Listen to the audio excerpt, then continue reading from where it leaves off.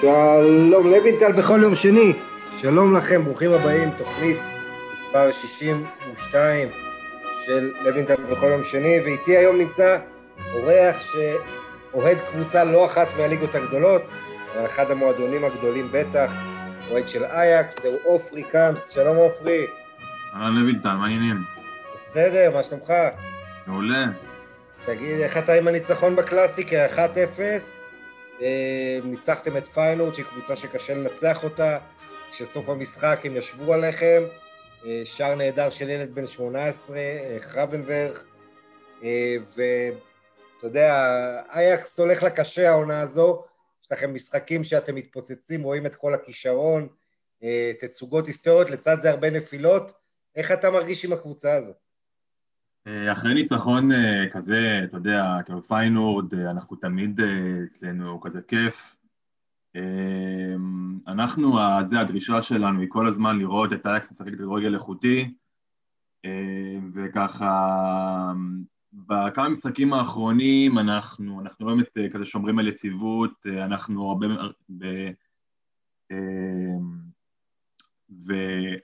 וככה לא מצליחים לשמור על היכולת הגבוהה שלנו כל המשחק. אבל בסופו של דבר אנחנו מנצחים או שימפס והצלחנו בסופו של דבר לחזור, ואנחנו צריכים לעבור את החודש הזה. החודש הזה הוא חודש מאוד קשוח בשביל אייקס. כן, וצריך להגיד גם הצמרת צפופה, יש שם תחרות, גם ויטס, כמובן איינדובן, פיינורד שסוף סוף חוזרת לעניינים העונה, ואלקמר, שקבוצה שהרבה כישרון. ממי אתה הכי חושש? אני חושש מאייקס, אני אגיד לך את האמת, אני הכי חושש מאיתנו, אנחנו יכולים רק להרוס לעצמנו, אנחנו הקבוצה הכי טובה, כשאנחנו משחקים על 100%, אין אף קבוצה שעומדת אי אפשר למצוא קבוצה שבאמת יכולה לאיים עלינו. הבעיה היא שאנחנו הרבה משחקים על 60 או 70%, וזה נראה שכאילו יש תחרות, אבל אני הכי מפחד רק מאייקס. אנחנו צריכים לעשות את העבודה. מה אתה חושב הבעיות של הקבוצה? יש הרבה שינויים, מנסים להכניס כל מיני שחקנים לעניינים, אתה יודע, מן הסתם ון דה בייק עזב, אחרי שגם דה יונג עזב, כל הזמן העסק מתחדש, ולוקח לפעמים זמן עד שתנח מוצא את הנוסחה הנכונה. איפה אתה רואה את הנקודות החלשות של הקבוצה העונה? אני לא יודע להגיד האמת, השחקנים שלנו מספיק איכותיים, הסגל שלנו רחב, השקענו המון כסף, יש שחקנים שקצת לא התחברו לקבוצה, יש כל מיני שחקנים שהמאמן פשוט שמכריח את עצמו לפתוח איתם ככה כל הזמן או לשתף אותם, למרות שהם לא ברמה מספיק, או שהם לא כזה, או שכאילו לא נכנסו כזה טוב לעונה, והוא מתעקש לעשות כל מיני ניסויים, וזה לא הולך לפעמים פשוט, הניסויים האלה. מאיזה שחקן אתה הכי מרוצה העונה, ומאיזה שחקן אתה הכי מאוכזב? האכזבה הכי גדולה היא מקווינסי, יש לנו את פרומס, שכשהוא הגיע העונה שעברה, החיבור שלו לקבוצה היה ככה, כאילו על הדקה הראשונה עם זייש, השיתוף פעולה ביניהם היה פשוט יוצא מהכלל, אז זו האכזבה הכי גדולה שלי העונה. השחקן שאנחנו הכי מרוצים ממנו זה השוער שלנו, אנדרה אוננה. הוא באמת מציל אותנו המון משחקים, זה קצת מוזר להגיד, זה על קבוצה שרצה ככה לאליפות, אבל אנדרה אוננה הוא באמת השחקן המצטיין של העונה. יש עוד שחקנים, חרבנברג, שהעונה הוא באמת שחקן הרכב, הוא אחד השחקנים המשמעותיים שלנו. צריך להגיד, השער שלו היה שער שני העונה, זאת אומרת, הוא עדיין לא ככה מספק את הסחורה כל שבוע. הוא לא כובש, הוא לא צריך לכבוש. כן, הוא עושה את העבודה שלו, בעיקר על תפקיד יותר, אם ניקח את פרנקי דה יונג, אז הוא המחליף שלו בעצם. הוא לא צריך לכבוש. ורק נגיד שהבאתם בקיץ אחרי כל השינויים, זייש עוזב וואן דה בייק עוזב, בעצם זה חצי קבוצה, מאותה קבוצה שלפני שנתיים כל כך העליבה את אירופה כבר לא שם, אבל הגיעו לא מעט כישרונות שחלק אנחנו עדיין לא רואים העונה, כמו מוחמד קודוס, שנפצע וככה עוד מנסה להתאקלם, אנטוני שבא מסאו פאולו, הכישרון הזה. ה-MVP שלנו העונה. הרבה כן, בישולים יש לו, עם 8 או 9 בישולים כבר, ועוד איזה 7 שערים אני חושב. כן, בוא נגיד, אני לא יודע אם הוא ה-MVP שלי זה דבי קלאסן, שאני ראיתי, אתה יודע, כל כך הרבה פעמים אותו עם האופי שלו, לוקח את אייקס במשחקים קשים, מחזיר אותה לעניינים, וכמובן הבאתם עכשיו את סבסטיאן אלר גם, ב-22 מיליון יורו בינואר, במקומו של קלאסיאן מונטלר שילך לשלקה, אחרי שהוא כובש מהספסל 2 שערי ניצחון באמצע השבוע, המשחק הקודם. איך אתה עם העזיבה של מונטלר? רצינו שהוא יסיים אצלנו את הקריירה, האמת שהוא כבר הודיע שבסוף העונה הוא כבר או שיחפש לעצמו דברים כזה אחרים, אם זה אירן פנוד אחרפ שלך שהתחילו לחזר, או שהוא פשוט יפרוש. כן. וסך הכל, בשלקה הוא העביר, אני חושב, זה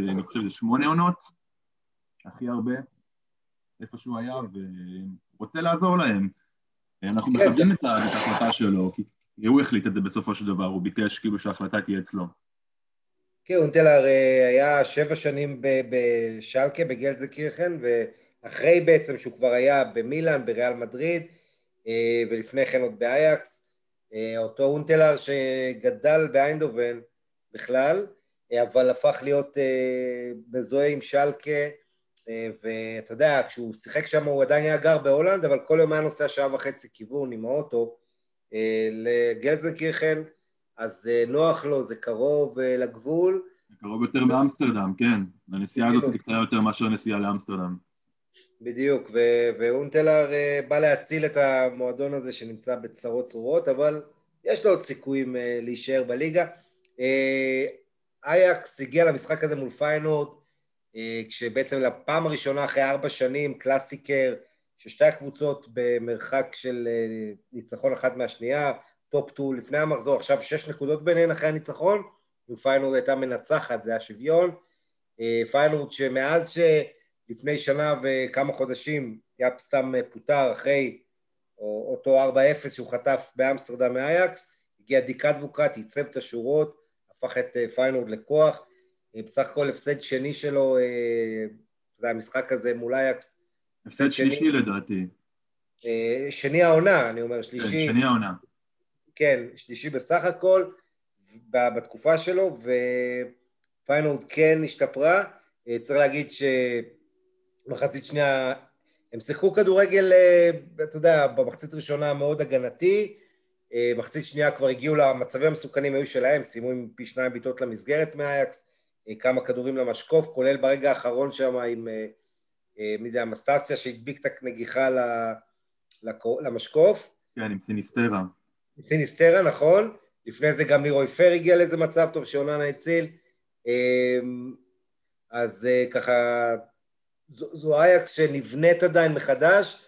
ואתה מצפה תוך שנה, שנתיים לראות אותה מגיעה באמת לפוטנציאל שלה? אנחנו צריכים פשוט אני לא יודע אם הסגל הנוכחי הזה, אבל אנחנו צריכים קבוצה שכאילו תהיה לה את 2 או 3, 4 עונות ביחד, כמו שהיה ב-2018-2019. וזה קשה באייקס להשאיר כמה עונות, כי חרבן וכל אירופה תרצה אותו בטח כבר בקרוב. אבל אני חושב דווקא שהחבר'ה הצעירים האלה, הם הסתכלו על הדור הזה, שזה שהיה לנו, והם הבינו שאם הם באמת, באמת, באמת רוצים גם לצאת לרמות הגבוהות, הם צריכים קודם כל, אתה יודע, להרשים. כן. ואייקס נותנת להם את כל ההזדמנויות. כן. בהחלט. יפה, אתה בסך הכל הליגה ההולנדית, העונה הזאת, איך אתה רואה אותה? לנו יש שם 2 נציגים בצמרת, גם זהבי באיינדובן, גם ויטס עם דסה, שם, מה אתה אומר על הליגה הזאת, הליגה העונה? היא צפופה מאוד, הרבה יותר כזה מכל הציפיות. יש את כרוניגן שהיא ככה לאט לאט, אתה יודע, מתגנבת כזה לאזור של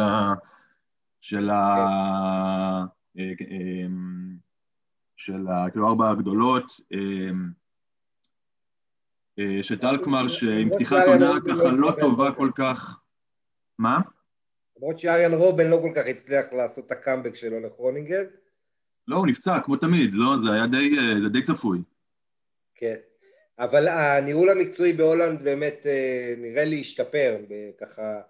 מבחוץ, קבוצות הולכות ולומדות ממה שעושות אייקס למשל ואחרות. תוכניות גם לטווח ארוך, בדיוק יש הרבה קבוצות שכבר הצהירו על תוכניות לטווח ארוך, לתוכניות של 4 שנים ו5 שנים, ובין עם שחקני נוער, עם כאילו השקעה, עם להשאיר שחקנים, ויש כאלה כבר תוכניות ארוכות טווח בהולנד. כן, וגם כמו שאתה אמרת לי, כבוד של המועדונים, כבוד עצמי, אלקמר, אולי הקבוצה שאני הכי מסמפת, אלקמר עשתה היסטוריה, היא ניצחה, שבוע שעבר היא השלימה, משהו שלא נעשה מעולם בהולנד, לנצח 6 משחקים רצופים, את אייקס, פיינורד ואיינדובן, 3 הגדולות, אפילו ביניהן לא עשו את זה, השיא הקודם היה של אייקס, פעמיים היא עשתה 5 ניצחונות רצופים במשחקים גדולים, וגם ספרטה רוטרדם עשתה את זה פעם אחת, אבל רק כוכבית קטנה, הרי כן. אייקס לא יכולה לשחק נגד עצמה, לא? אז נכון, כזה נכון, זאת פחות אומרת, זה הזדמנויות רק לנצח פיינורד. איזה טופ 3. נכון, אבל לא, מצד הישג שני, באמת יוצא דופן, הם קבוצה גם שרצה באמת בצורה מדהימה, יש להם שחקנים מצוינים, הייתי לוקח בכיף איזה 3-4 שחקנים ישר להרכב שלנו, בכיף. כן, סטנכס, השחקן שאני מת על המספר 7, קלווין סטנכס, שאני עדיין לא מבין מה הוא עושה שם, כזה כישרון על בעיניי, בן 22 כבר, הוא נשוי לבת של דבור, נכון? כן, של עוד לא נשוי, אבל מאמן. כן, זה בדרך. כן, אז הם בדרך, ומירון בועדו, החלוץ הזה, רק בן 19, כישרון עצום, רק שלא ייפצע, אתה יודע, יש לו גוף חזק כזה, וגם קבוצה שרצה כבר הרבה, שילוב של צעירים וותיקים, רק הבעיה אחת עם אלקמר, שהמאמן שלה פלירטט עם פיינורד, בעצם פיינורד אדבוקט יודעים שהוא יסיים בסוף העונה, ארנה סלוט, שבנה את אלקמר בצורה מדהימה, הוא זה שיחליף אותו, והוא פוטר בגלל הפלירטוט הזה, אז פסקל יאנסן המאמן שמחליף אותו עד סוף העונה, נראה מה יהיה עם זה. עוד משהו על הולנד לפני שנתקדם? לא, מספיק עם הולנד. יאללה, בסדר גמור. אז ככה חבר'ה, מה עשה לי את המחזור? עשה לי את המחזור הזה, וואו, קודם כל הדרבי באיטליה, אני אלך לדרבי באיטליה, אינטר מנצחת 2-0 את יובה, זה מסוג המשחק הזה שאנחנו נחזור אליו בסוף העונה עם יובה, אכן לא תהיה אלופה, אחרי 9 אליפויות רצופות, יובה שנתנה במשחק הזה, בדרבי באיטליה הזה, שהיא מפסידה אחרי 5 שנים לאינטר, צריך להזכיר, תחושה של סוף של סייקל, לא סתם עם כל הפציעות, וצריך להזכיר, היו ליובה חיסורים משמעותיים,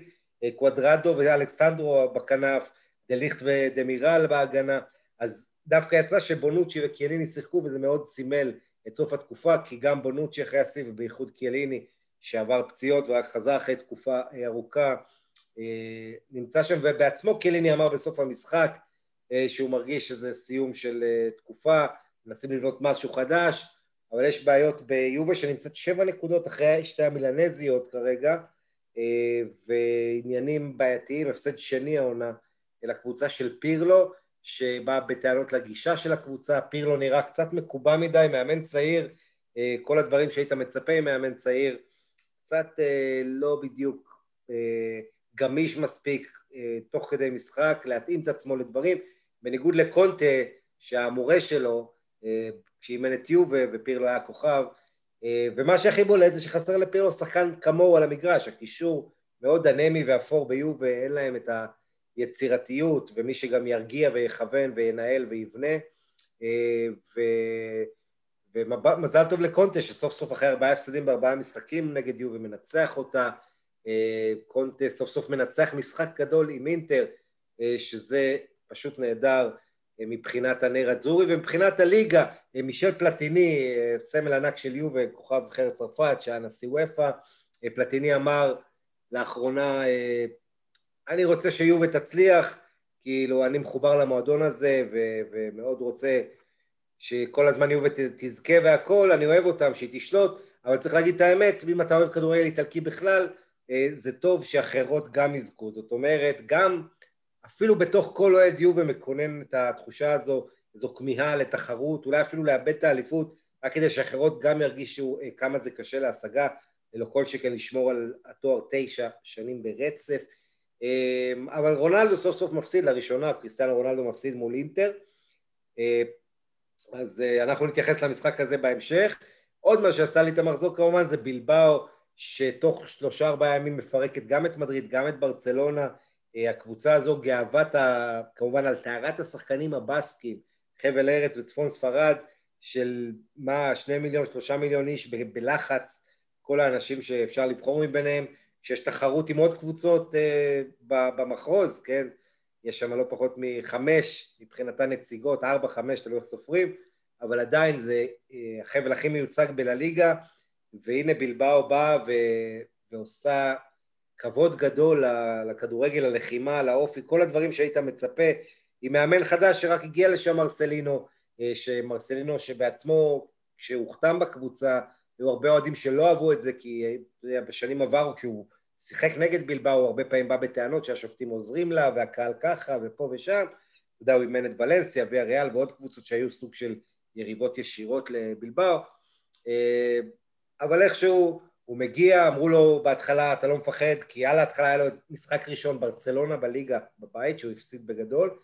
ועכשיו הסופר קופה, אז הנה הוא מנצח את ריאל מדריד ואת ברצלונה, בענק, אותו מרסלינו שעם ולנסיה ניצח את ברצלונה בגמר הגביע האחרון, שהוא עוד היה מאמן לפני יותר משנה וחצי, אז התמונה של המחזור הזה זה החצוצרה של אסייר ויאליברה, הבאפלו מגרניקה, כמו שקוראים לו, חלוץ בן 23, לוחם שעשה הכל, עלה מהספסל, כבש שער שוויון בדקה האחרונה, שלח את המשחק להערכה, ואז בהערכה הצבן את שחקני ברסה, סחט אדום מלאו מסי, וחגג עם החצוצרה על המגרש, והיה נחמד לראות את כל השחקנים של בילבאו, שוכחים קצת מריחוק חברתי בטירוף של החגיגות, תכף אני אדבר על זה. הרס לי את המחזור, זה ליברפול 0-0 עם יונייטד, המשחק הזה, המשחק הגדול באנגליה, שהרבה יותר משהוא ענה לציפיות, הוא יחזב, בכלל, אפשר להגיד את זה אפילו ל-20 שנה האחרונות, ליברפול מנצ'סטר יונייטד, המשחק הכי גדול באנגליה, שתי הקבוצות הכי מאותרות, 93 תארים ביניהן, כן, 20 אליפויות מול 19 לטובת יונייטד, אבל כמובן בגביע אירופה 6 מול 3 לליברפול, שתי המועדונים המפוארים האלה, איכשהו 4 מתשעת המפגשים האחרונים ביניהם בליגה זה נגמר ב-0-0, וגם כשזה לא 0-0 זה בדרך כלל משחקים אפורים לא מרשימים, יש מעט מאוד, זה אולי מה שעושה את המשחקים החריגים לנהדרים, כשזה נגמר באיזה 2-2 נהדר, כמו בזמנו עם קנטונה, כשהוא חזר מהשעיה, או אותו 3-1 של מרסיאל, בעצם משחק שהציג אותו לאוהדי יונייטד עם ונחל, אבל המשחקים האלה הם נהדרים, בדרך כלל אכזבות גדולות, כן, קבוצת הבית הכי טובה ליברפול, קבוצת החוץ הכי טובה יונייטד, ושתיהן לא הקבוצות הכי טובות באנגליה, כי זוהי מנצ'סטר סיטי כרגע שמתחברת לה, והולך להיות לנו ליגה מעניינת, וכן, תשמעו, אני נדבר תכף קצת על העניין של החגיגות, אבל אנחנו נתחיל, נעבור קודם כל, סליחה, לפינת פורטוגליס שלנו, שהיום אני עושה כבוד למישהו מבוגר, היום אני עושה כבוד לשחקן פורטוגלי שלא מדברים עליו הרבה, אבל שחקן חשוב וראוי, שקוראים לו ז'וזה פונטה, והוא בן 37, לפני שאני עושה את הפינה עליו, אני אזכיר לכם שפינת הכוכבים הפורטוגלים שלנו, מוגשת לכם בחסות פורטוגליס, החברה הגדולה והמובילה בישראל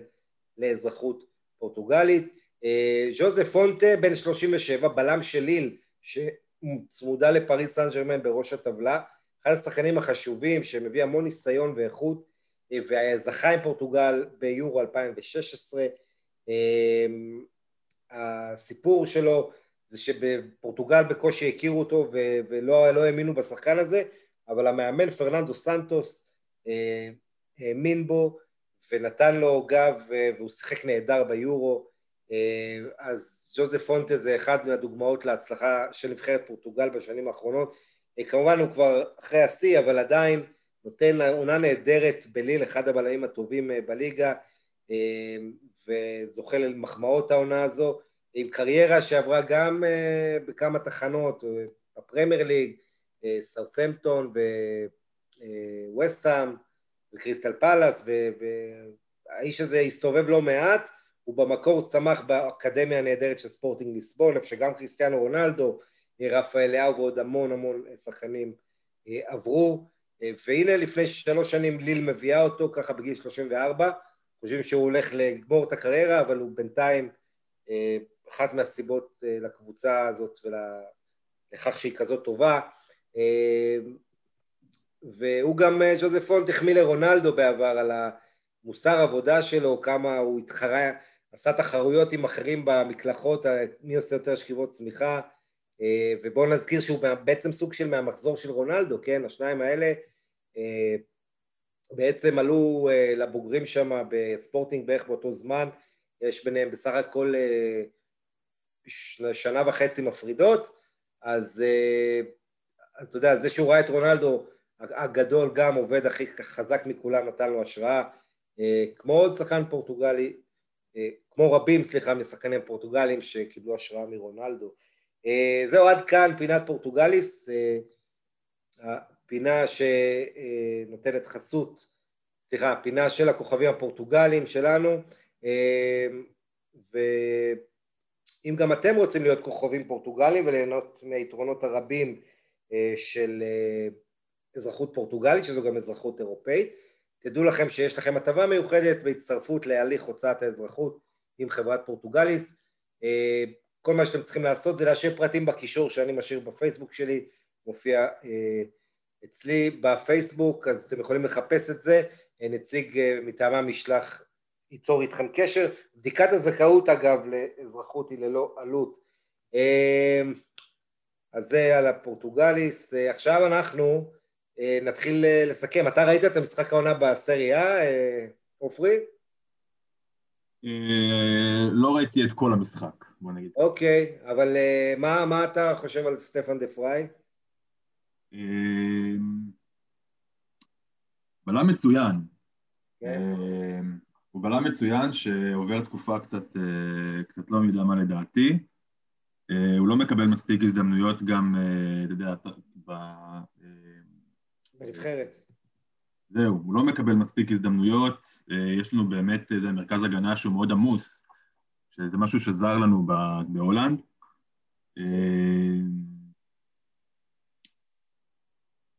אבל הוא כישרוני מאוד, אתה יודע, לא סתם הוא נבחר להיות, אני חושב עונה שעברה, נכון? נבחר להיות שחקן ההגנה? כן, בליגה האיטלקית. והוא בלם מאוד מוערך באיטליה, הוא עבר מלאציו לאינטר בזמנו, היה הרבה דיבור על המעבר שלו בחינם, כשמשחק מכריע אינטר שם נעזרת בו לנצח את לאציו, אבל הוא גדל בפיינורד, נכון? נכון. וכן, והוא בעצם קורבן של כמות הבלמים האיכותיים פתאום, דליכט וונדייק, לך תשתלב כשיש לך את דליכט וונדייק לפניך.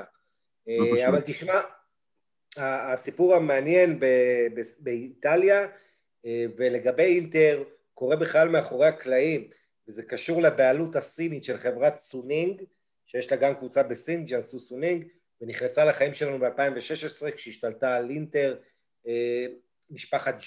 ז'אנג ז'ינגדונג האב והבן סטיבן ז'אנג הצעיר, שראינו את הפנים שלו הרבה ביציע, ומסתבר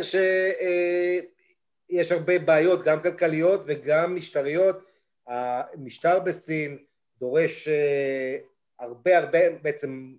שם הרבה תקנות, מגבלות על כל מה שקשור לכדורגל בתוך סין וגם מחוץ לסין.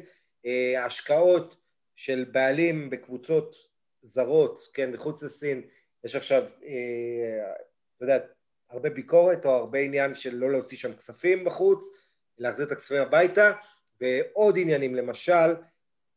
סונינג בבעיות כלכליות רציניות לאחרונה, צריך להסביר, ג'ק מה, איש הליבאבא המפורסם הזה, הליבאבא ששווה 34 מיליארד דולר, צריך להבין שהם מאוד קשורים לסונינג, סונינג היא אחת הקמעונאיות,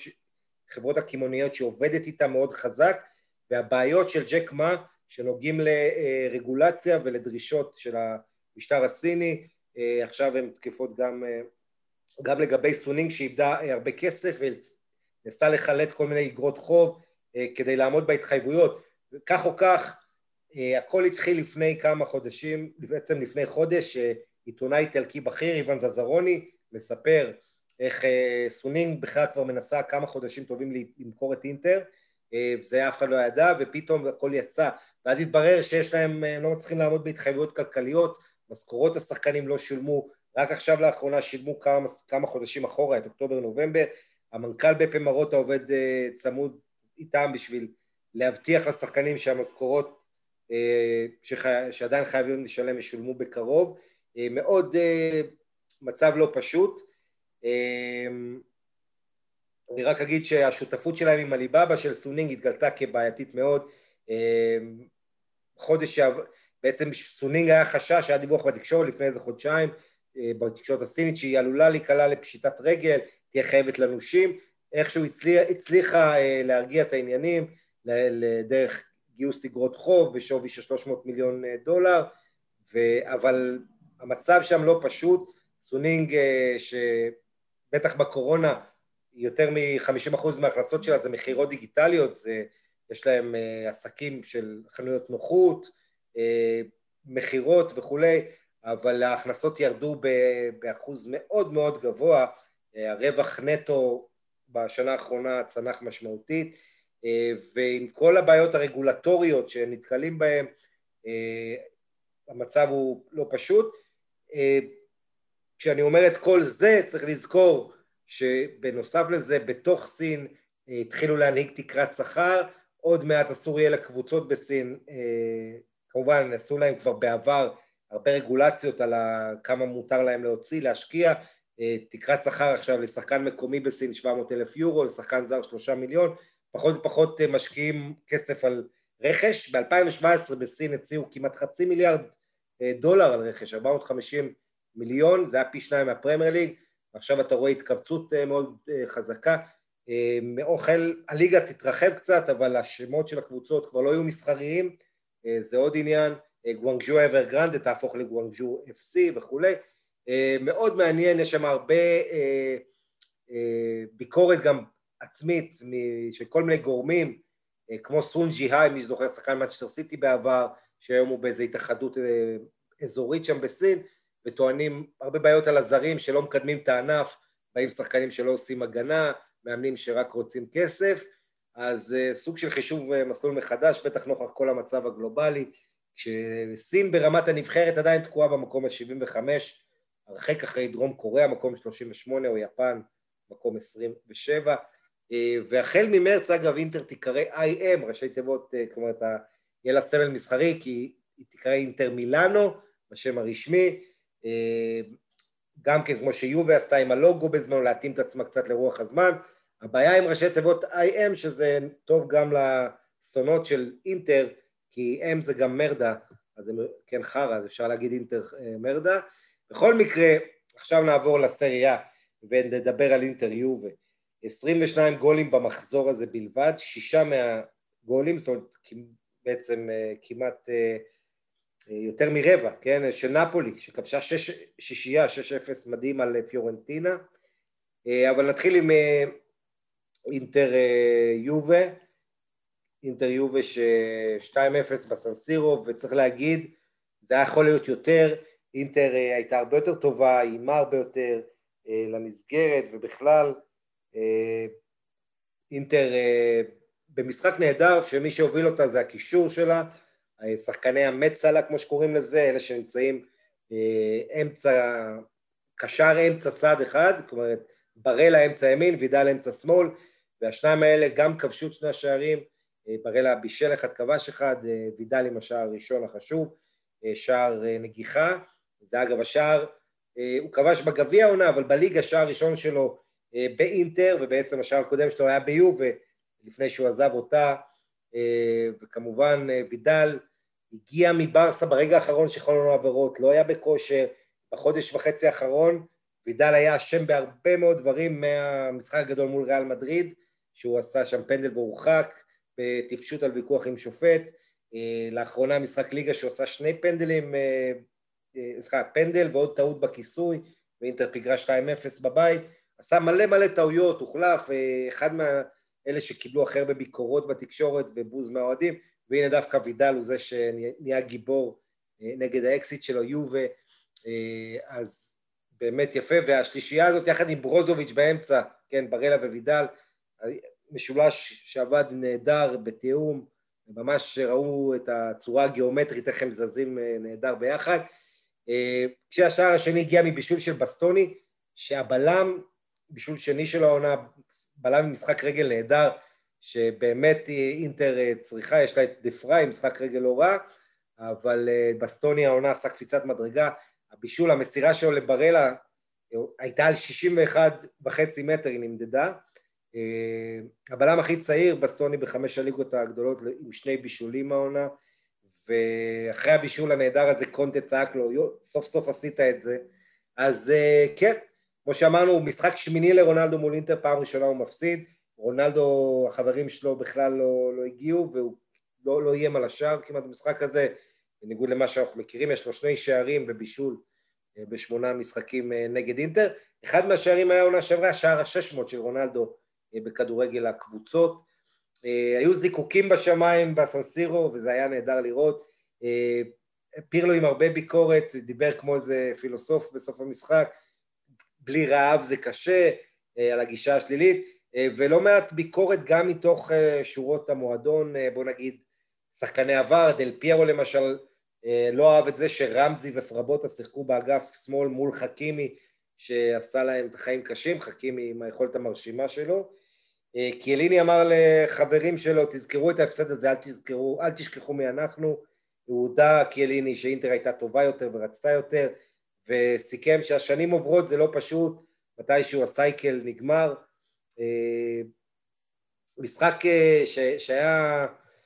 באמת מאוד מאוד מאכזב מבחינת זה שיובה לא היה לה שום תוכנית ב' וכל המשחק אותם שטנצים, ונכון, יובה נראתה לאחרונה נהדר, היו לה 2 הפסדים קשים, אז זה נגד אינטר, כמו שאמרנו אחרי 5 שנים שהפסדה לאינטר, והוא 3-0 מול פיורנטינה, בתווך היה לה ניצחון גדול בקמפנו על ברצלונה, היו לה כמה תצוגות נהדרות לאחרונה, וכשהיא בסגל מלא עם דליכט, עם קוואדרדו, עם אלכסנדרו, אז זה נראה יותר טוב, ועדיין הקבוצה יש לה בעיה בקישור, יש לה בעיה בבניית הסגל, אין לה עומק בעמדות המגנים, אין לה מחליפים בכלל ראויים, אין לה מחליף למורטה, חלוץ היחיד בסגל, כשהוא יוצא אז עושים כל מיני ילדים וניסויים, אז יש שם כל מיני בעיות, ורונלדו לבד לא יכול לפתור את כולם. אגב, כל זה בולט כשרואים מה מילאן עושה, מילאן המובילה שמתחזקת בינואר הזה, גם בבלם טומורי מצ'לסי, גם במנג'וקיץ' החלוץ הוותיק של יובה כמובן, שהוא היה פנוי, ומייטה בקישור שמוסיף לה עוד עוצמה פיזית שם לצד קסיה, טונאלי, בינאסר וכו'. בקיצור, מילאן עובדת נכון, ואתה רואה את המטוטלת נעה באיטליה, איך יובה עם כל הצרות הכלכליות והניהוליות, שהתחילו בעצם, אפשר לומר, ברגע שמרוטה עזב, ונשארו שם החבורה הצעירה לנהל את העסק לבד, אניאלי, פרטיצ'י ונדווד, הרבה דברים מעניינים ושאלות מעניינות עומדות בפני יובה בתקופה הקרובה. מילאן תתארח הערב בקליירי, בלי הקאן וטאו, 2 שחקנים מאוד חשובים שנמצאו חיוביים לקורונה, אבל עם זלאטן, בואו נראה אם מילאן מצליחה, אם היא מנצחת, היא תהיה 10 נקודות מעל יובה, כשליובה עוד משחק השלמה נגד נפולי. אגב, יום רביעי סופר קופה, שיובה ונפולי פגשו בססוולו. המשחק השני המרכזי באיטליה היה 3-0 בדרבי של רומא, תצוגה מוחצת של לאציו, ששוב הזכירה לנו כמה לאציו היא טובה במשחקים גדולים, כמה סימונה אינזאגי, שהוא צריך להתכונן למשחק, אז הוא מסוכן, וזה אני אומר גם לביירן מינכן, שעוד חודש מגיעה לשחק באולימפיקו, וביירן אמורה לעבור את לאציו, כמעט אין בן אדם שחושב אחרת, אבל אני לא אתפלא אם באולימפיקו לאציו תצליח להפתיע, כי לאציו, תראה מה היא עושה ליובה בשנים האחרונות, אם זה בגביע, בסופר קופה, בליגה, תראה מה היא עושה במשחקים הגדולים גם מול יריבות אחרות, עונה שעברה ניצחה את מילאן בסנסירו, מה שהיא לא עשתה מאז שנות ה-90, ולאציו של 20 שנה לא הייתה במעמד כל כך גבוה בליגת האלופות, שהיא מגיעה לנוקאוט, אז זה היה ביום שישי כבר, לאציו דרסה את רומא 3-0, אתה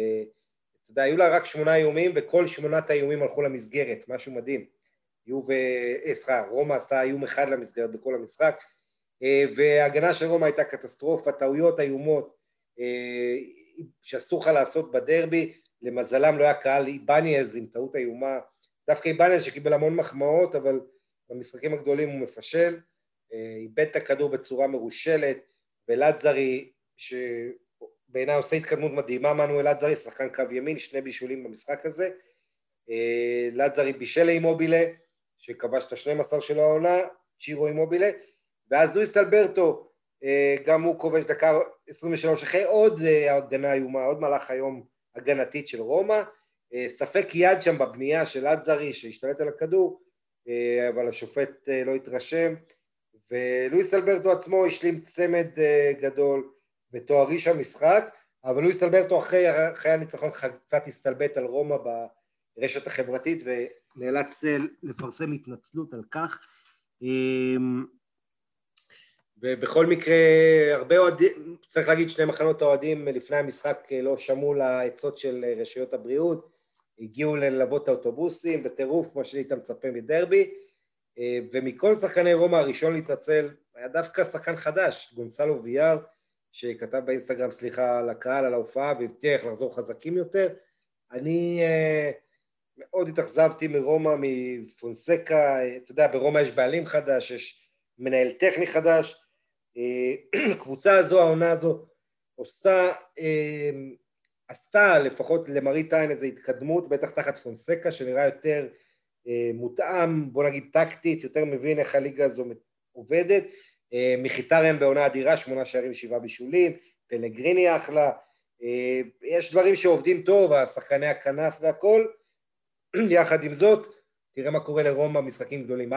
בנפולי, 3-0 היא חוטפת פה, שבוע שעבר מול לאציו, שבוע שעבר הצליחה לגרד 2-2 מול אינטר, אבל הייתה נחותה. בקיצור, רומא מאבדת גובה. התוצאה של המחזור הזה מבחינת גובה זה נפולי 6-0, קבוצת נפולי נראתה רע מאוד לאחרונה, אבל הנה גטוזו גם החלים מהעין, הייתה בעיה שהייתה לו בעין, וגם הקבוצה שלו ממש במקביל החלימה מהתקופה הרעה מאוד שלה. אינסיניה עם בישול ללוסאנו לשער השלישי שהזכיר את מרדונה, מיד המצלמה רצה לתמונה של מרדונה ביציע, הזכיר גם את אינסיניה וקייחון, איך שהם היו מוצאים אחד לשני בדיאגונל, בכדורים אלכסוניים, אינסיניה עם שער הראשון במשחק הזה, צריך להגיד פטניה, החלוץ עם בישולים נהדרים בהתחלה, החלוץ היהודי, גם משאיר אחורה לאינסיניה, אחרי זה כדור רוחב לדייגו דמה, עוד שחקן שחזר לאחרונה מפציעה, לוסאנו מלך השערים של הקבוצה העונה, המשיך את הכושר שלו עם שער, ז'ילינסקי, גם בתקופה טובה מאז שהוא עבר לשחק בעמדת ה-10, הפולני הזה, עם שער טוב, 4-0 בהפסקה, שקצת שיקר, כי פיורנטינה ב-1-0 הייתה צריכה להשוות עם כמה מצבים מעולים, אבל ככה זה כדורגל, לא כבשו את השוויון, חטפו את השני ומיד התפרקו 3 שערים תוך 7 דקות בסיום המחצית הראשונה הם חוטפים, מחצית שנייה פוליטנו, אחרי פנדל שאינסיני פוליטנו מקנח המחליף לקראת הסוף, ונפולי חוזרת להיראות טוב, נפולי מקום שלישי, משחק חסר מול יובה, נקודה מעליה, אז מעניין מאוד, נפולי כבר מגיעה ל-40 שערים העונה כמו אטלנטה, רק אינטר יותר עם 45, ליגה באמת מעניינת, כל שבוע הדיבור משתנה על הקבוצות, והיו עוד כמה דברים מעניינים במחזור הזה, למשל פארמה ססוולו, משחק דרבי אמיליאני קטן, זה נגמר ב1-1, אבל היו 2 דברים מעניינים, קודם כל ילד בן 17, כישרון בלגי, דן דירקס, יליד 2003, הראשון שמשחק בסריה, והוא שיחק כי פארמה, והמאמן שלה שחזר לאחרונה. דברסה נתקעו בלי בלמים, כל החיסורים, אז הוא פנה לבלגי בין ה-17, הופעת בכורה, והוא היה אדיר, שיתק את קפוטו ואת ההתקפה המוערכת של ססוולו. סיפור שני זה יוראי קוצקה, שבתחילת המשחק התנגשות, חוטף מקיריקש, הבלם הרומני של ססוולו, הראש שלו נפתח, הוא קבל חבישה מאוד רצינית, על החבישה יש כתמי דם אחר כך, והוא נוגח עם כתמי הדם האלה את שער היתרון של פארמה, ממש בשנייה האחרונה של תוספת הזמן ססוולו משמעות פנדל.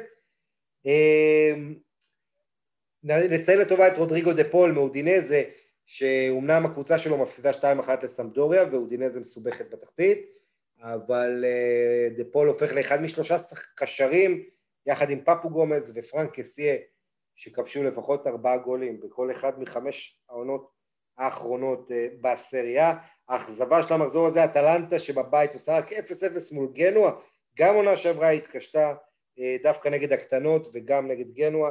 גנואה מוציאה נקודות מהגדולות, עשתה תיקו עם מילאן, עשתה כמה תוצאות באמת טובות מול הגדולות, ואטלנטה לחצה, החזיקה בכדור, ניסתה 18 בעיטות, רק 2 הלכו למסגרת, אטבור, עוד הולנדי שלך אופרי, מצא את הקורה, ויש לך, אני רוצה לשאול אותך, יש לך סימפתיה מסוימת לאטלנטה? גם יש שם את אטבור ודרון, שני הולנדים, גם הסגנון הוא מאוד הולנדי קצת, ב-3-4-3 הזה? זה, הסימפתיה הלכה כשהודחנו מולם, נראה לי, במשחק האחרון של ליגת האלופות, של שלב הבתים, באמת משחקים, אבל כדורגל שבאמת יפה לראות. אני אוהב לראות אותם מאוד, כל הקצב שלהם ואת סגנון הלחץ שלהם. הסגנון, אני לא יודע להגיד אם הוא סגנון הולנדי, הם משחקים 3 בלמים, זה קצת לא נפוץ בהולנד.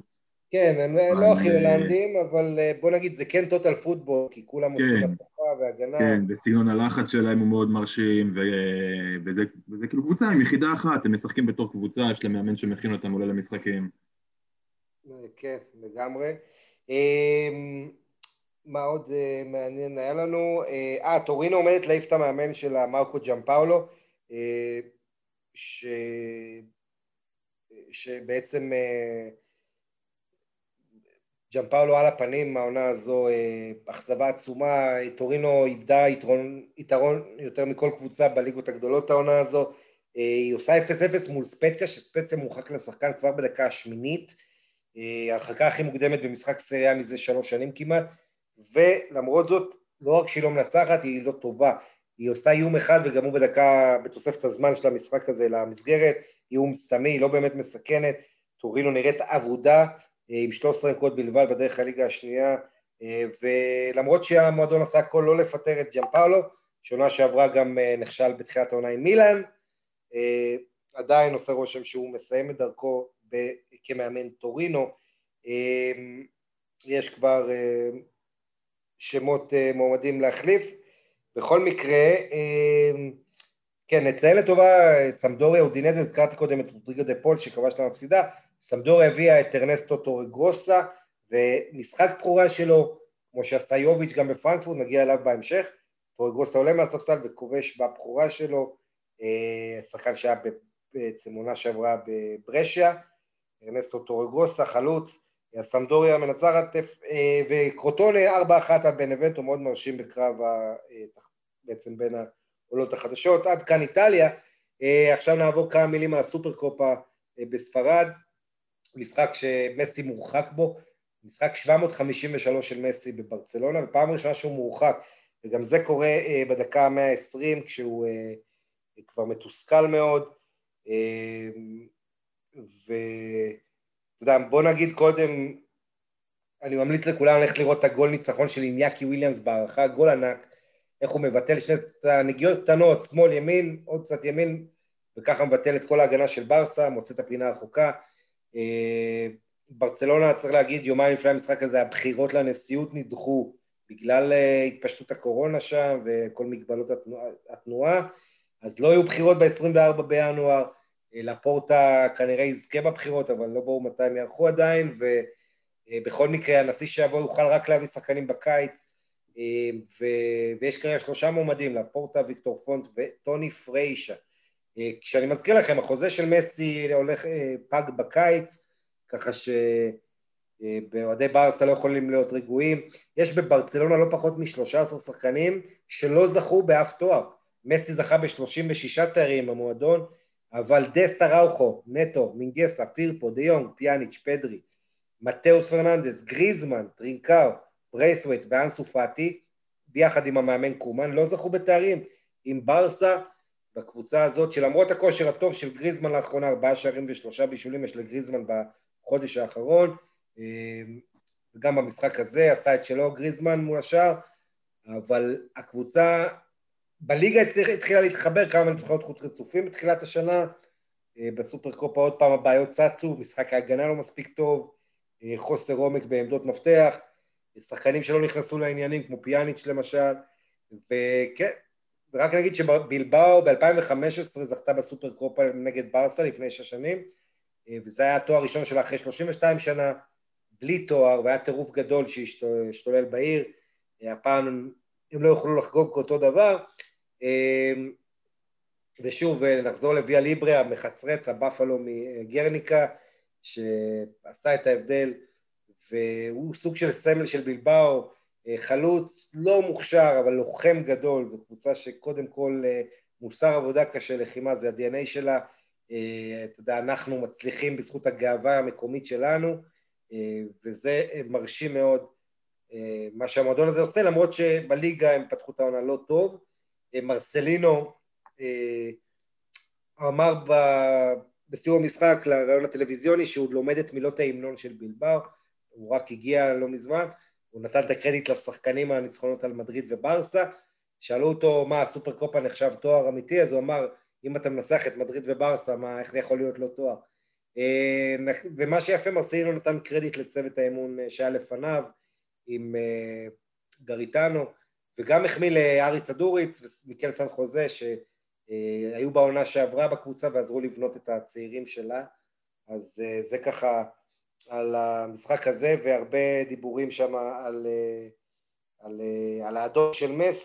מסי שצריך להגיד היה בספק למשחק, בקושי התאמן, נראה מאוד לא חד,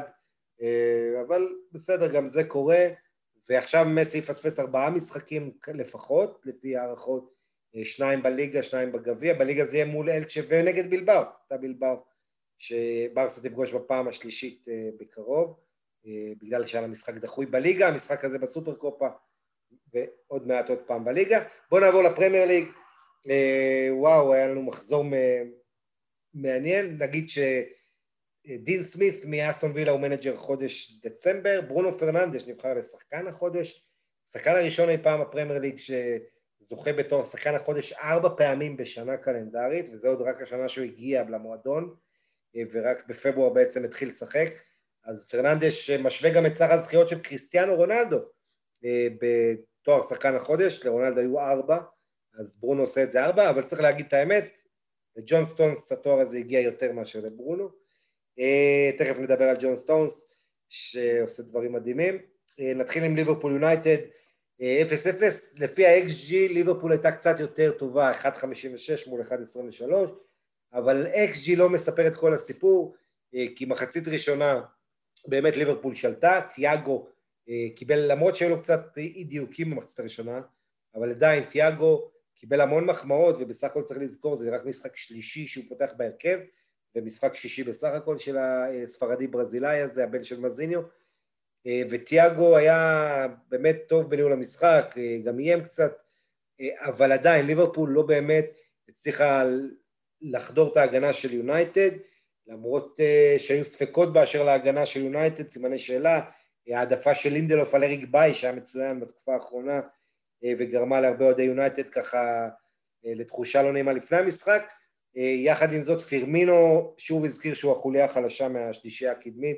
זה נכון שהוא ניצח את טוטנהאם ברגע האחרון והיו לו כמה שערים, אבל עדיין פירמינו מאוד מבזבז המון מצבים, לא רציתי להגיד שהוא מאוד לא חד, אבל הוא שחקן שהרבה פעמים מפספס מצבים טובים, ובמשחקים כאלה אתה לא יכול להרשות את זה לעצמך, היו לו לפחות 2 הזדמנויות טובות במשחק הזה לעשות יותר, אבל אמרתי שה-XG משגר קצת, כי המצבים הטובים בסוף, ושתי ההצלות הגדולות במשחק, היו בצד לזכות יונייטד, אליסון הציל את ליברפול, גם התקפת מעבר עם רשפורד, לוק שו וברונו פרננדש, שברונו לא בעט מספיק טוב, ואחר כך פוגבה, התקפה שבאה מהצד השני, צד ימין של וואן ביסאקה, אז אליסון עם הקרדיט, לא פעם ראשונה שהוא מציל את ליברפול במשחק גדול. כך או כך, שים לב לזה, ליברפול לא כבשה 3 מחזורים רצוף, זה לא קרה לה 15 שנה, ומה שמדהים, ליברפול, כל הבלגן הזה אצלה מגיע אחרי אותו שביעייה, היא כבשה שביעייה נגד קריסטל פלאס בחוץ, ואז כולם דיברו כמה ליברפול הזו אדירה ובלתי עצירה והאליפות שלה וכאלה, 7-0 על פלאס, מאז אותו 7-0 היא עושה 1-1 עם ווסט ברומיץ', 0-0 עם ניוקאסל, 0-1 מפסידה לסאות'המפטון, ו-0-0 עם יונייטד. באמצע היה לה את ה-4-1 בגביע על אסטון וילה, אבל היא שיחקה נגד הילדים של אסטון וילה, כי כולם שם עם קורונה, או בבידוד, אז 3 משחקי ליגה של ליברפול לא כובשת ברציפות, פעם אחרונה שהיא לא כבשה באנפילד, לפני 42 משחקים, כן, עונה וחצי, זה היה 0-0 נגד מנצ'סטר סיטי שם, שמאחז החמיץ פנדל, 42 משחקים, ולא רק זה, ליברפול ניצחה בבית 32 מ-33 משחקים, והנה היא לא נצחת 2 משחקי בית אחרונים, גם ווסט ברומיץ' וגם יונייטד, משהו קצת סימני חריקה למכונה של יורגן קלופ,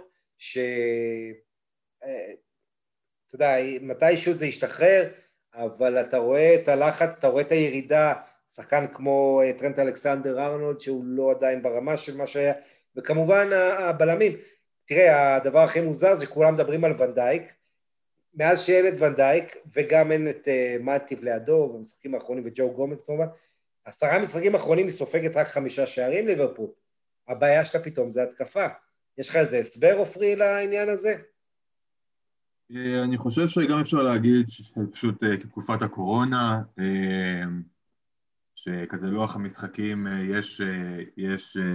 צפיפות באמת באמת באמת שכאילו חריגה, השחקנים צריכים את המנוחה שלהם, היו להם 2 עונות שהיו ככה מאוד כאילו אינטנסיביות, וגם סגנון המשחק שלהם אינטנסיבי מאוד, וגם צריך לזכור שאם עכשיו, אתה יודע, וירג'יל ונדייק משחק, אז הוא משחרר את פביניו כזה לעמדות הקישור, והכל הרבה יותר כאילו רגוע מאחור, והקבוצה בפחות, אתה יודע, מוטרדת מכל זה בחלק האחורי. אני מסכים איתך, העניין כזה, ליברפול, תראה, על העומס עצמו, שזה גם פיזי וגם מנטלי, והפציעות, זה הכל נכון. ליברפול, המשחק שלה נגד החובבים של הילדים של אסטון וילה, היה ב8 בינואר, היום שישי שעבר, זאת אומרת, עבר שבוע ועוד יומיים, מאז יונייטד שיחקה פעמיים, גם יום אחרי ליברפול, ועוד משחק נגד ברנלי, שבזכותו עלתה למקום הראשון, זאת אומרת, העומס למשחק הזה היה אמור להיות יותר על יונייטד, אבל אתה יודע, אפשר גם לבקר את קלופ, על זה שהוא התחיל עם שקירי, הוא ניסה ככה להביא איזה שפן, זה לא עבד, הבנתי מה הוא מנסה, הוא גם דיבר על זה לפני המשחק, שקירי יביא לנו קצת פיזיות, וככה להפתיע עם הבעיטות שלו מרחוק, אבל בפועל זה לא עבד, ושקירי הוחלף בסוף על ידי קרטיס ג'ונס. החילופים של קלופ היו מאוד מאוחרים, למעשה חוץ מהחילוף הזה של שקירי, של ג'ונס, דקה 76, מילר במקום ויינלדום דקה 89, אוריגי במקום פרמינו דקה 85, וגם ביונייטד 2 משלושת החילופים, חוץ מקוואני, בעצם היה לה רק 2 חילופים, אז חוץ מהחילוף של קוואני במקום מרסיאל דקה 61, החילוף הנוסף גרינווד במקום ברונו היה לקראת הסיום, זאת אומרת 2 המאמנים יותר נזהרו לא להפסיד אולי משלחו על ניסיון ממש לנצח, ויונייטד שים לב לזה, לא מפסידה בחוץ, 16 מחזורים ברציפות, 12 ניצחונות 4 תיקו, רק לפני 22 שנה היה להם רצף ארוך מזה, משחק אחד יותר, 17 רצוף שהם לא הפסידו בחוץ, קבוצה שלא רק שיש לה מאזן חוץ מדהים, העונה 7 ניצחונות 2 תיקו, 2 התיקו היו פה באנפילד שהם היו, כמו שאמרתי, יותר קרובים לניצחון, ובלסטר שהם הובילו עד לדקה 86 וחטפו שער עצמי אומלל, אז המשחק מעבר שלהם בהחלט קטלני, ביקורות על ברונו פרננדס שנגד הביג 6 כמו שקוראים באנגליה, 6 קבוצות הגדולות, ברונו פרננדס עם שער אחד, 0 בישולים, השער שלו היה בתבוסה 6-1 מול טוטנהאם, העונה באולד טראפורד, אז ברונו צריך עוד להוכיח את עצמו במשחקים הגדולים, אתה יודע, אני לא אוהב כל כך את הביקורות האלה, כי הוא כן הגיע למשחקים גדולים באירופה, אבל עדיין חובת ההוכחה עליו, פעם באה שיונייטד יהיה משחק גדול, יונייטד תראה את המאזן שלה מול הקבוצות הגדולות העונה עופרי, 0-0 מול ליברפול, 0-0 בבית מול סיטי ומול צ'לסי, שני 0-0, ובבית גם הפסידה 6-1 לטוטנהאם ו-1-0 לארסנל, למרות שעוד פעם, את ארסנל אתה לא צריך לספור גדולה, יותר עדיף להתייחס ללסטר, ל-2-2, ועדיין יונייטד איפה שהיא נמצאת בטבלה, כי היא לקחה את הנקודות מהקטנות קודם כל, וזה הסיפור. מחמאות ללוק שו, הופעה משובחת של המגן השמאלי, שאני מאוד לחוץ, בוא נגיד, אני חושב שאוהדי יונייטד מאוד לא רגועים כשהוא משחק לוק שו, יש לו בעיות משמעת, כמו עוד שחקנים שם בקבוצה, פרד למשל, הוא יכול פתאום לעשות שטות ולקבל אדום, אבל במשחק הזה הוא גם הצליח להתמודד בגבורה עם מוחמד סלאח, להעלים אותו, גם היציאות שלו קדימה היו נהדרות, איזה מהירות יש לו, הכין את המצב הטוב במשחק. זהו, הנתון המעניין במשחק הזה אגב, הוא על השופט פול טירני, 12 משחקים העונה בפרמייר ליג, עוד לא היה ניצחון בית שהוא שפט, פול טירני. אז אם אתה רוצה ניצחון חוץ של אייקס, תבקש את פול טירני שופט. לפני המשחק אגב, היה הרבה דיון על שיפוט ועל פנדלים,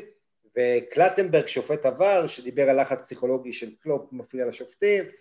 ואמר, היו לו ככה לקלטנברג כמה התבטאויות שלא אהבו בצד של ליברפול, שדיבר על זה שיונייטד כבר לא נהנית כמו בעבר מהשופטים, מאז שפרגי לא שם, לא משנה, לא ניכנס לזה, כי זה לא רלוונטי למשחק, אבל מה שכן, יונייטד בסך הכל ניצחון 1 מ-11 מול ליברפול, וליברפול בבית לא הפסידה בליגה ממאי 2017, כבר 68 משחקים, אז תיקו יונייטד יכולה לחיות אותו בשלום, בטח נוכח העובדה שהרבה חשבו שליברפול תבוא לטרוף במשחק הזה, בגלל שיונייטד עקפה אותה ולקחה לה את המקום הראשון, אז הנה יונייטד בעל ליברפול, וליברפול במשחקו ה-200 של קלוב בפרמייר ליג, גם יורדת אחרי מנצ'סטר סיטי בטבלה. מנצ'סטר סיטי מנצחת 4-0 את QPR, דה בריינה עם בישול 100 במדי סיטי, בישול אדיר ל-1-0, הבעיה של סיטי העונה... קריסטל פלאס, לא את QPR. על קריסטל פלאס, סליחה, QPR, אתה יודע, אמרתי QPR כי נזכרתי במשחק מפעם, משחק אליפות? כן, קריסטל פלאס, הקבוצה שעושה הכי הרבה צרות לסיטי במשחקי חוץ בשנים האחרונות, וגם ליונייטד, 11 נקודות ב5 ביקורים במנצ'סטר, היא באמת עושה פלאים, ניצחונות מדהימים, היה עונה של סיטי שידעה לה מאזן מושלם בבית, חוץ מהפסד לקריסטל פלאס, כמובן שער העונה של טאונזנד גם היה שם באחד המפגשים, אז תודה שתיקנת אותי עופרי, וצריך להגיד שאם יש בעיה אחת לסיטי זה כל העניין של הסקוררים, הגוורו שהוא עם הפציעה שלו והוא אחרי השיא ורוצים להוריד לו את השכר והכל, וג'זוס שהוא לא סקורר גדול, ואתה רואה על חלוקת הכובשים כמה היא שוויונית, כן, סטרלינג 5, מחרז 4, גונדואן 4, פודן 4, אגב פודן יש לו הכי הרבה שערים בכל המסגרות לסיטי, 8, הוא בכלל קשר, זאת אומרת, אין להם באמת go to guy, אבל ההגנה של סיטי זה הסיפור המרכזי של העונה הזאת. פפ גוארדיולה, קבוצה הכי אולי חלשה התקפית בתקופה שלו במועדון, אבל הכי טובה הגנתית, היא סופגת רק 3 שערים ב-13 משחקים אחרונים, זה פשוט מדהים, 4-0, 1-0, 3-0, היא לא סופגת, הלאה מול צ'לסי שהיא ספגה גם, זה היה בביתה האחרונה של המשחק שהובילה 3-0 בסטמפורד ברידג', גם מארסנל שהיא ספגה בגביע הליגה זה היה בניצחון 4-1, פשוט מדהים איך ההגנה שלה התייצבה, בעצם הפעם האחרונה שהיא ספגה גול שהיה משמעותי זה ווסט ברומיץ' לפני חודש שעשתה 1-1 מדהים בית אחד, ומאז סיטי רצה ל5 ניצחונות ליגה רצופים, רובן דיאש וג'ון סטונס, השניים האלה עיצבו את ההגנה, וזה עוד בלי לפורט שהוא גם הוא בלם אדיר, אבל ג'ון סטונס זה הסיפור, האיש הזה מאז שהוא משחק העונה, יש לו מאזן מדהים, 16 ניצחונות תיקו 1, ופשוט אדיר, סטונס סוף סוף כובש בהופעה 84 שלו בליגה, במדי סיטי עד היום הוא לא כבש בליגה, הוא כבש לא מזמן נגד יונייטד בגביע הליגה, באולד טראפורד, אבל בליגה הוא חיכה הרבה זמן לשער הראשון, ואז כמו הבדיחה על האוטובוסים של לונדון, שאתה מחכה שעה ואז באים שניים ביחד, אז סטונס כבש 2 שערים במשחק הזה, דה בריינה עם בישול אדיר, גונדואן עם שער נהדר מחוץ לרחבה, גם גונדואן הופך לסקור לאחרונה, גונדואן מבין את הצורך של פפ בשחקנים שימצאו את הרשת, אז הוא נותן את שלו, ורחים סטרלינג, בגלל שדה בריינה הוחלף, בועט כדור חופשי מדהים, סטרלינג השחקן הזה שיכול לראות בביצועים של מרדונה ומסי, וביצועים של בלילי ויובל אבידור, האיש הזה זה מטורף, היכולת שלו לאיזה נקודות קיצון היא מגיעה, מזל טוב לפפ גוארדיולה בן 50 היום, המשך כך, אם סיטי תנצח את משחק ההשלמה שלה נגד אסטון וילה, בעצם משחק המחזור הקרוב, היא תשחק לפני יונייטד מול אסטון וילה בבית, באיתיחאד גם, היא מתנצח, היא תהיה ראשונה, סוף סוף פעם ראשונה העונה, אבל אל תזלזלו באסטון וילה. עוד משחקים באנגליה, היו לנו מחזור הזה, נתייחס לצ'לסי, בדרבי של מה שקוראים SW6, הדרבי Southwest 6, כן זה היה בחוד, בלונדון, בין פולאם לצ'לסי, אז צ'לסי עם ניצחון קשה, דחוק, שמציל את המשרה של פרנק למפרד, ואברהם גרנט בטח שבר איזה משהו בבית, כי כבר ראה את העבודה ככה מתקרבת, אבל צ'לסי מנצחת, מייסון מאונט הגיבור הגדול, אני חושב שמייסון מאונט הוא הסמל לקבוצה של למפרד, גם מבחינת זו שהוא מקדם שחקני בית, וזה הרצון שלו, את מאונט הוא אימן בדרבי, זה שחקן שלו, אבל הרבה פעמים שלא הולך, מאונט נראה כזה כשחקן שאומרים, מה אתה מתעקש עליו, מי זה בכלל? בייחוד אוהדים של קבוצות אחרות, ומאונט, אתה יודע, הוא עדיין שחקן שנותן עונה נהדרת, יש לו נתונים של קידום כדור ומסירות שיש רק לברונו פרננדש וקווין דה בריינה בליגה, מצד שני הוא לא נותן יכולת תקווית טובה, אבל יש לו רגעים של הברקות, מצבים נייחים נהדרים, וכאן הוא הסתלל לרחבה, עט על הריבאונד וכבש לקראת רבע שעה האחרונה, שער ניצחון מול 10 שחקנים של פולאם, אחרי שהמגן האמריקאי אנטוני רובינסון הראה אדום על עבירה לספיליקווטה, ושים לב לזה, צ'לסי רק 5 דקות מליברפול, צ'לסי אגב עם הכי הרבה שערים ברבע השעה האחרונה, עונה 11, אז הנה משהו חיובי על הקבוצה של למפרד, שנראה מה יהיה איתה, לסטר הנפלאה, הסימפטית, שהיא כרגע בטבלה מעל ליברפול, נקודה מעל ליברפול לסטר, עם 2 ניצחונות יותר, מנצחת 2-0 את סאות'המפטון, בקרב צמוד, 2 קבוצות עם כדורגל דומה, מדיסון, הקשר הזה שאני מאוד אוהב עם שער אדיר, ולא רק שער אדיר, הוא ככה מתגבר על ג'ק סטיבנס, מגיע לזווית קשה ומפציץ לרשת העליונה,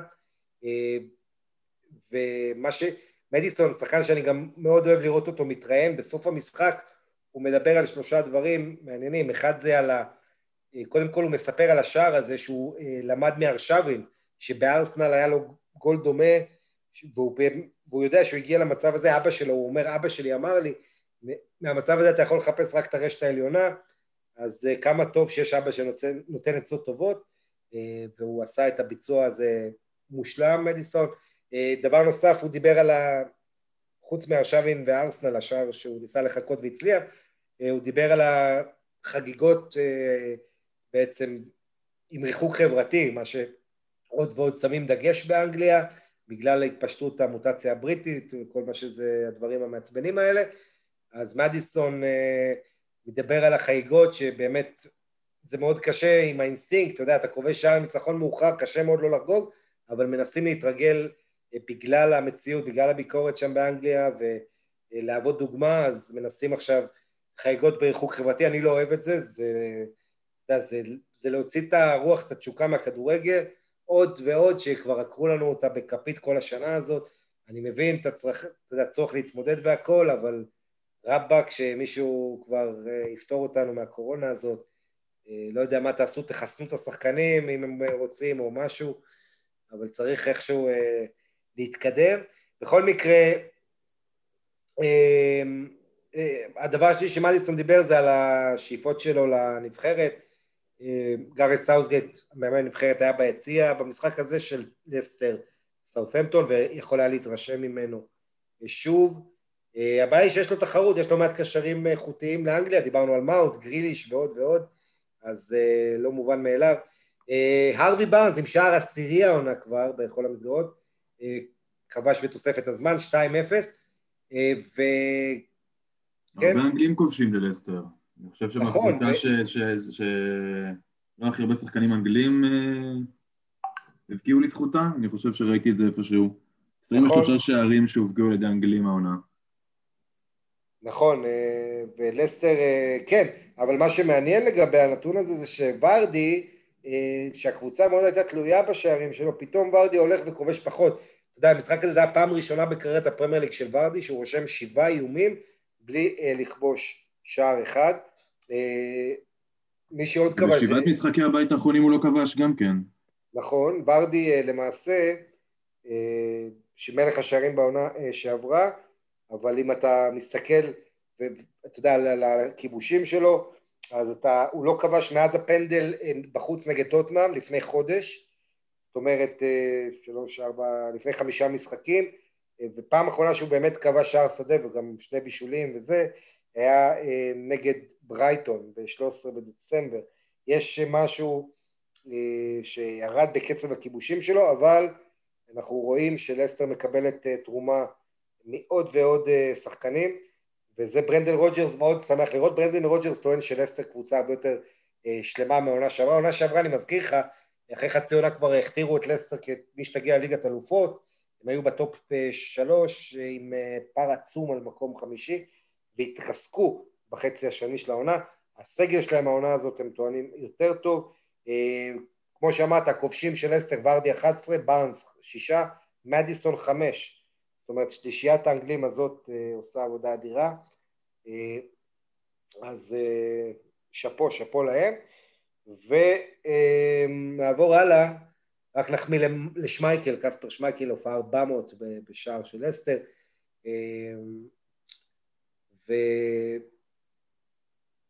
וכמובן לסטר סאות'המפטון מזכיר לכולם את התשיעייה של לסטר לפני 1.5 שנה, שנדמה שהיא לא התאוששה ממנה כל כך. אגב, זה רק הפסד חוץ שני של סאות'המפטון, העונה, הקבוצה באמת טובה של אז נוטל. מה עוד? ארסנל, אני אציין שארסנל, הכותרת זה שהיא מביאה מנהל חדש, אחראי כדורגל, ריצ'רד גרליק, ש3 שנים האחרונות היה במנהלת הפרמייר ליג, מנהל הכדורגל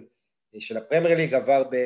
בווסט ברומיץ' בעברו, מומחה בחוקי ספורט, הוא יעבוד קרוב לארטטה,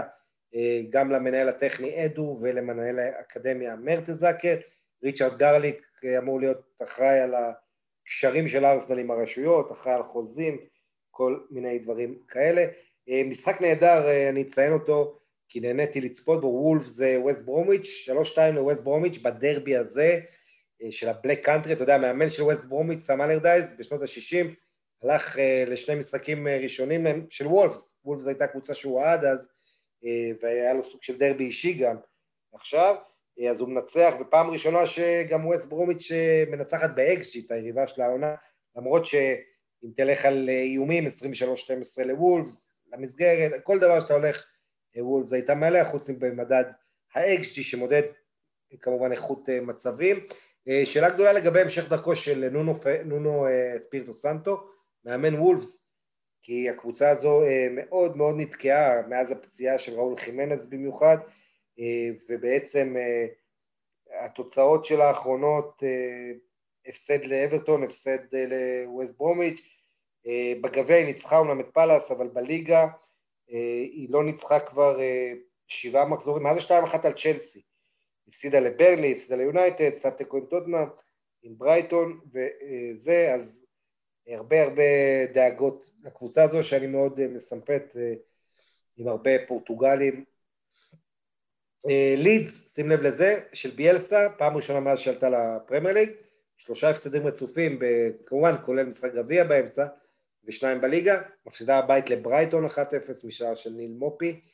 וווסטה משער 40 של מייקל אנטוניו בפרמייר ליג, מייקל אנטוניו עוד 6 שערים משתווה לנובל, ועוד 7 לפאולו דיקניו, שיאן שלה בעידן הפרמייר ליג.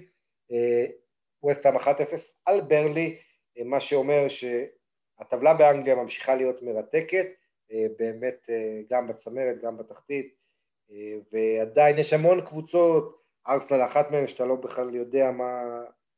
לקראת מה הן הולכות באמת, עונה של באמצע, שיפולי צמרת, או איפה הם יסיימו בדיוק, אבל זה המצב. בואו נעבור לבונדסליגה, ביירן מינכן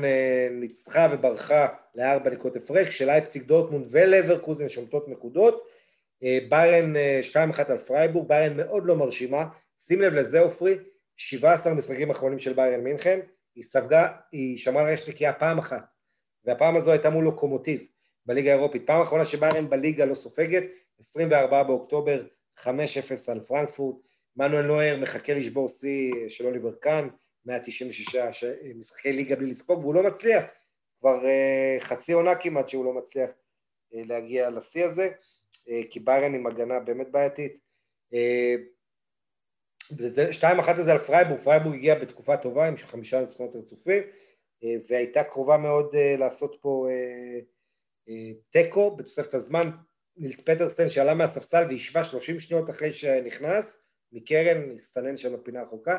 אבל בתוספת הזמן פטרסן אכל את עצמו אחרי שהוא הדביק כדור למשקוף, הוא היה פנוי לגמרי בתוך הרחבה, ההגנה של ביירן על הפנים, אבל ביירן איכשהו מנצחת, מוצא דרכים, ויש לה את שני שחקני התקפה הענקים האלה, לבנדובסקי ותומאס מולר, לבנדובסקי עם שיא לחצי עונה, שים לב לזה,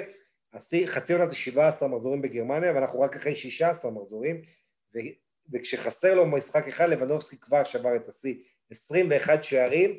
בחצי עונה, השיא הקודם היה של גרד מולר, שעשה 20, בעונת 68-9, אגב רק 10 היו למולר בחצי השני של אותה עונה, מולר מחזיק בשיא, גרד מולר, של האגדי, החלוץ האגדי של ביירן מינכן, דר בומבר, 40 שערי בונדסליגה בעונה, השיא שאליו מכוון העונה לבנדובסקי, ודווקא את העונה היא שהוא כבש 40, הוא פתח פחות טוב את החצי הראשון של העונה, הוא סגר את החצי השני חזק, ולבנדובסקי, ה-21 שערים שלו, 14 ברגל ימין, 4 מתוכם פנדלים, 3 בשמאל ו4 בנגיחות. אגב, השיא הקודם של לבנדובסקי, 19 גולים מושג בעונה שעברה, וזה היה ב-17 מחזורים, יש לו עוד מחזור אחד לשפר את השיא הזה. תומאס מולר, המבשל המדהים הזה, הפך, עונה שעברה חזר לאכול את שיא, שבר את שיא הבישולים לעונה, 21, העונה הוא מוביל גם את הבונדסליגה, תומאס מולר עם 9 בישולים, ההכנה שלו לגול הראשון של לבנדובסקי, זה פשוט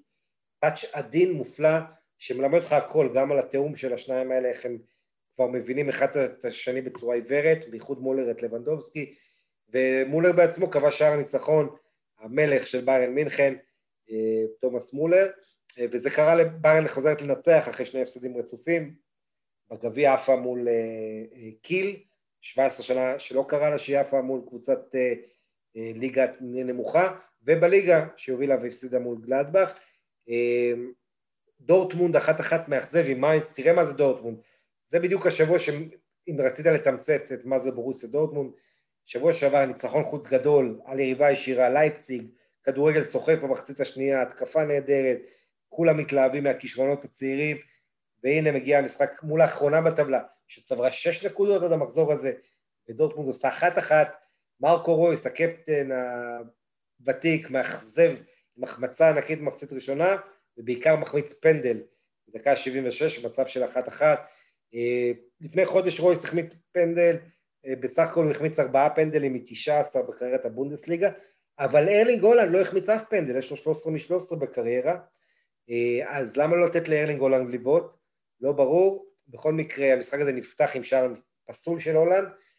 שבזכות עבר ראו שם נבדל, עם השער הזה הנכנס של הולנד היה יכול להיגמר פה 5 ו-6, אבל אז העניינים הסתבכו, דורטמונד הרבתה להחמיץ, בלינגהאם מצא את הקורה, הרבה קורות, גם השוער של מיינץ, רובין צנטנר, שוער מהטובים בליגה, עם משחק מצוין, ומחצית שנייה, לוין אוזטונלי מפציץ שער אדיר לחיבורים, טעות של בורקי, אבל אתה יודע, זה היה בעיטת ייאוש כזאת לבד, מ-25 מטר, אף שחקן לא בא לעזור לו, אז אוזטונלי הפציץ וכבש מיינץ ליתרון, ואז כל הצרות מתחילות, דורטמונד,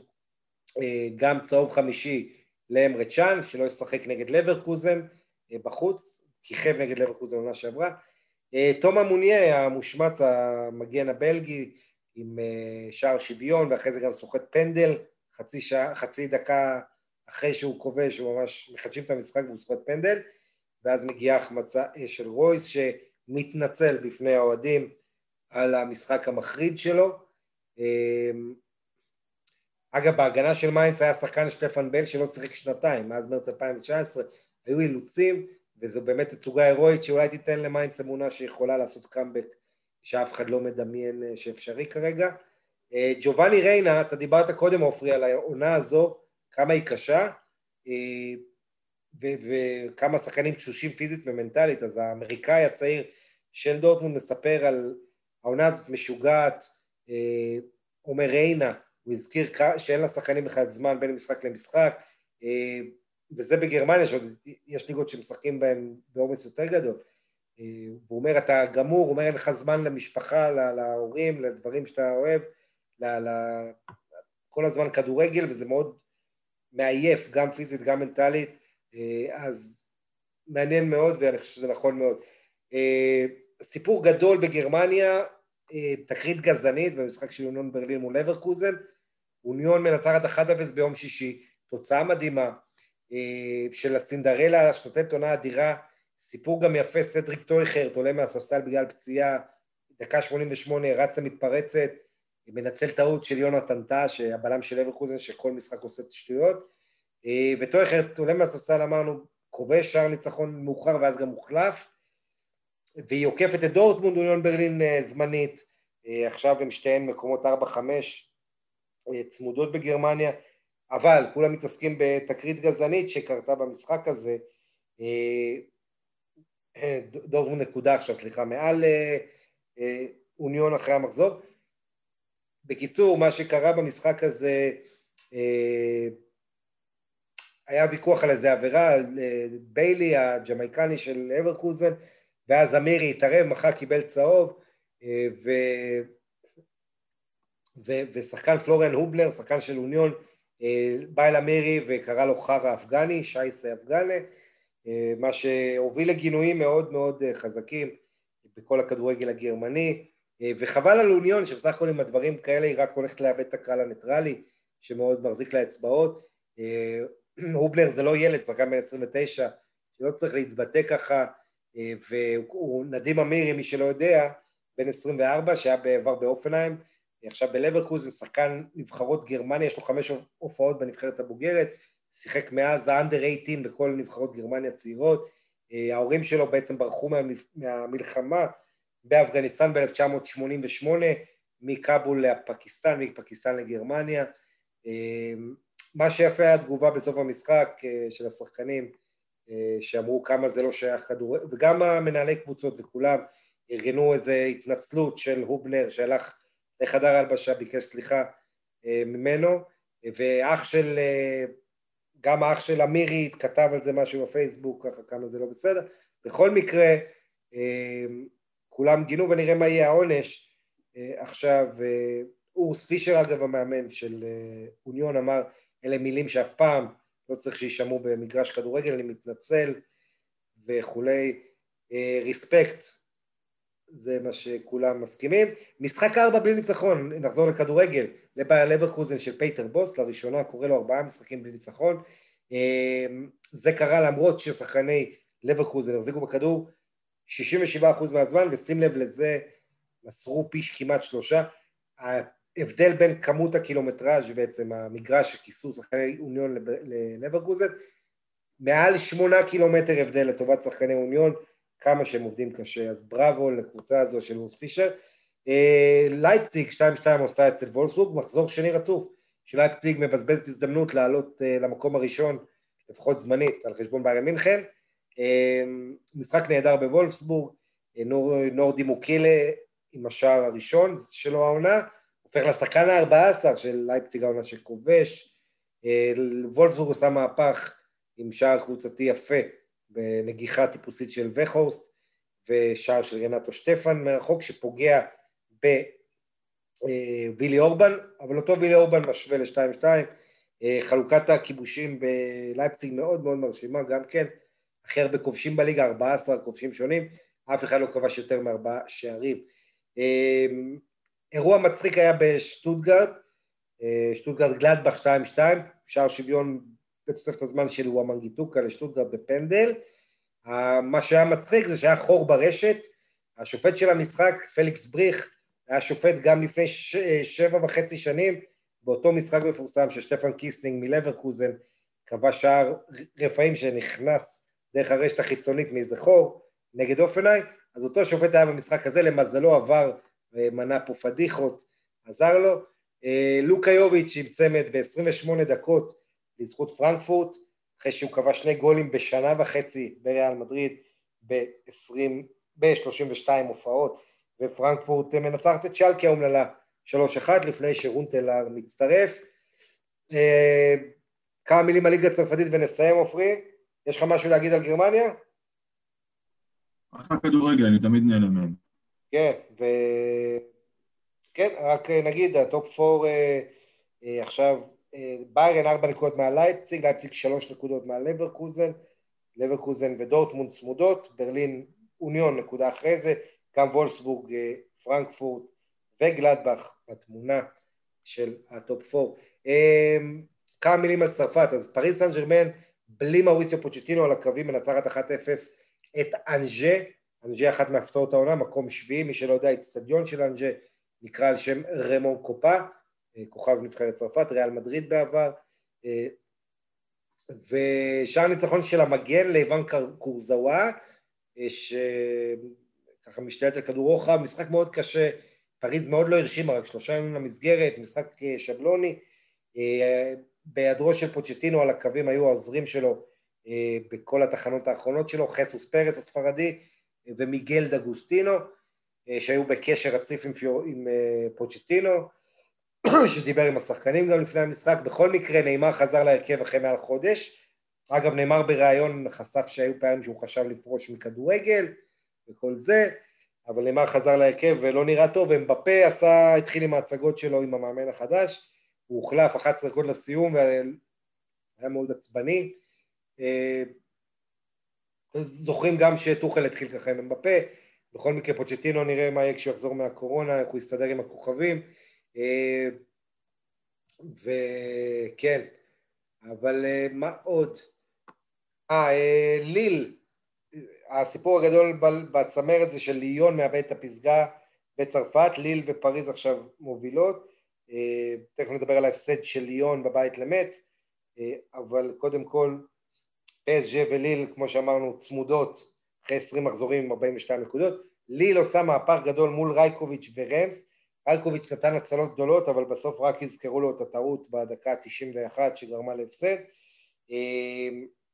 מחצית ראשונה שער מפתיע של רמס, עם איזו הגבהה של זנלי שהופכת לגול, מחצית שנייה נהדרת ליל חוזרת,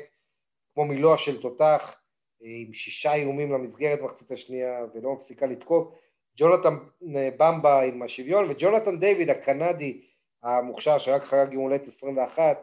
עם שער ניצחון מכניע את רייקוביץ' שהיה צריך לעצור, וליל עדיין שמה למעלה, למרות כל הבעיות מחוץ למגרש של ליל, עם הבעלים לופז שרוצה למכור את הקבוצה, ג'ארד לופז, מאוד, מאוד מעניין מה שקורה שם. במשחק שנעל את המחזור, ליון הייתה אמורה לחזור לפסגה עם ניצחון, אבל עבר לקח שער של הוואר, והגיעו למצבים ליון, לא הצליחו עם כל החזקת הכדור וכל ה-23 ימים לעשות משהו, ואז הגיעה הקיצה, דקה 90, המחליף, ארון ליה איסקה, זה השם, ארון ליה איסקה, בלגי, בן 23, שדקה 90 עושה סנסציה אדירה למץ, עם 1-0 בחוץ, זה מדהים, כי מצ לא ניצחה בכלל, אתה יודע, הקבוצה שהיא בסך הכל נמצאת,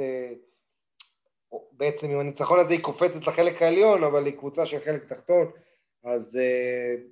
מרשים מאוד. מרסיי בהתרסקות, גם כן, מרסיי ניצחון אחד ב6 משחקי ליגה,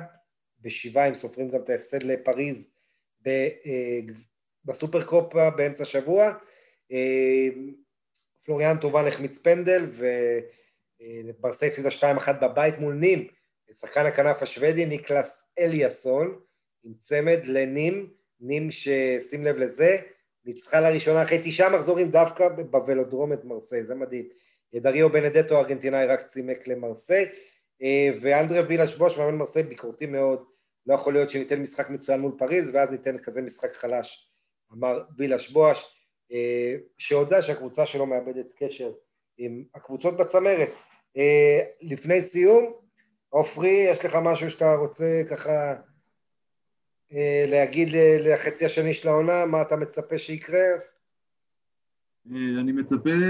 שאנחנו נראה כדורגל הרבה יותר איכותי, כי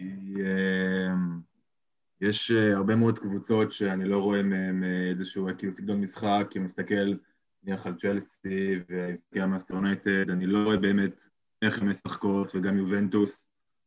אז אני אשמח שהכדורגל יהיה הרבה יותר כזה איכותי. כן, אני מקווה שהליגות יישארו צמודות, כי הבשורה הגדולה היא שהעומס הזה והתשישות והעייפות היא על כולם, והחשש הגדול הוא שקבוצות כמו פריז, כמו ביירן, שכבר פתחה איזה פער קטן, יברחו לנו. אני מקווה שגם סיטי, אגב, באנגליה נראית מצוין, באיזה רמה משלה, ליברפול טיפה איזה סובה ובעיות עם כל הפצועים, אז אני באמת מקווה שיהיה לנו, כמו החצי הראשון של העונה, צפיפות ודרמות עד לרגע האחרון, במחזור האחרון. עופרי קרמס, אוהד אייקס, תודה רבה לך. היה לי כיף מאוד. תודה רבה לך. ויש לנו קבוצה גם, ארגון אוהדי אייקס בישראל, תחפשו אותנו, אנחנו גם בפייסבוק, אנחנו גם באינסטגרם, משפחה ממש גדולה וכיפית. אייקסייד, אז תחפשו אותנו. ממליץ לכולם לחפש את היהודים, את אייקס, את אוהדי אייקס, באמת מועדון פאר, ותמיד תמיד כיף לדבר על אייקס. חבר'ה, עד כאן לוינטל בכל יום שני, תוכנית מספר 62, תודה לעופרי קרמס, תודה לכם המאזינים העיקריים, תודה גם לפורטוגליס על החסות, אני אהיה פה גם בשבוע הבא, ביי ביי.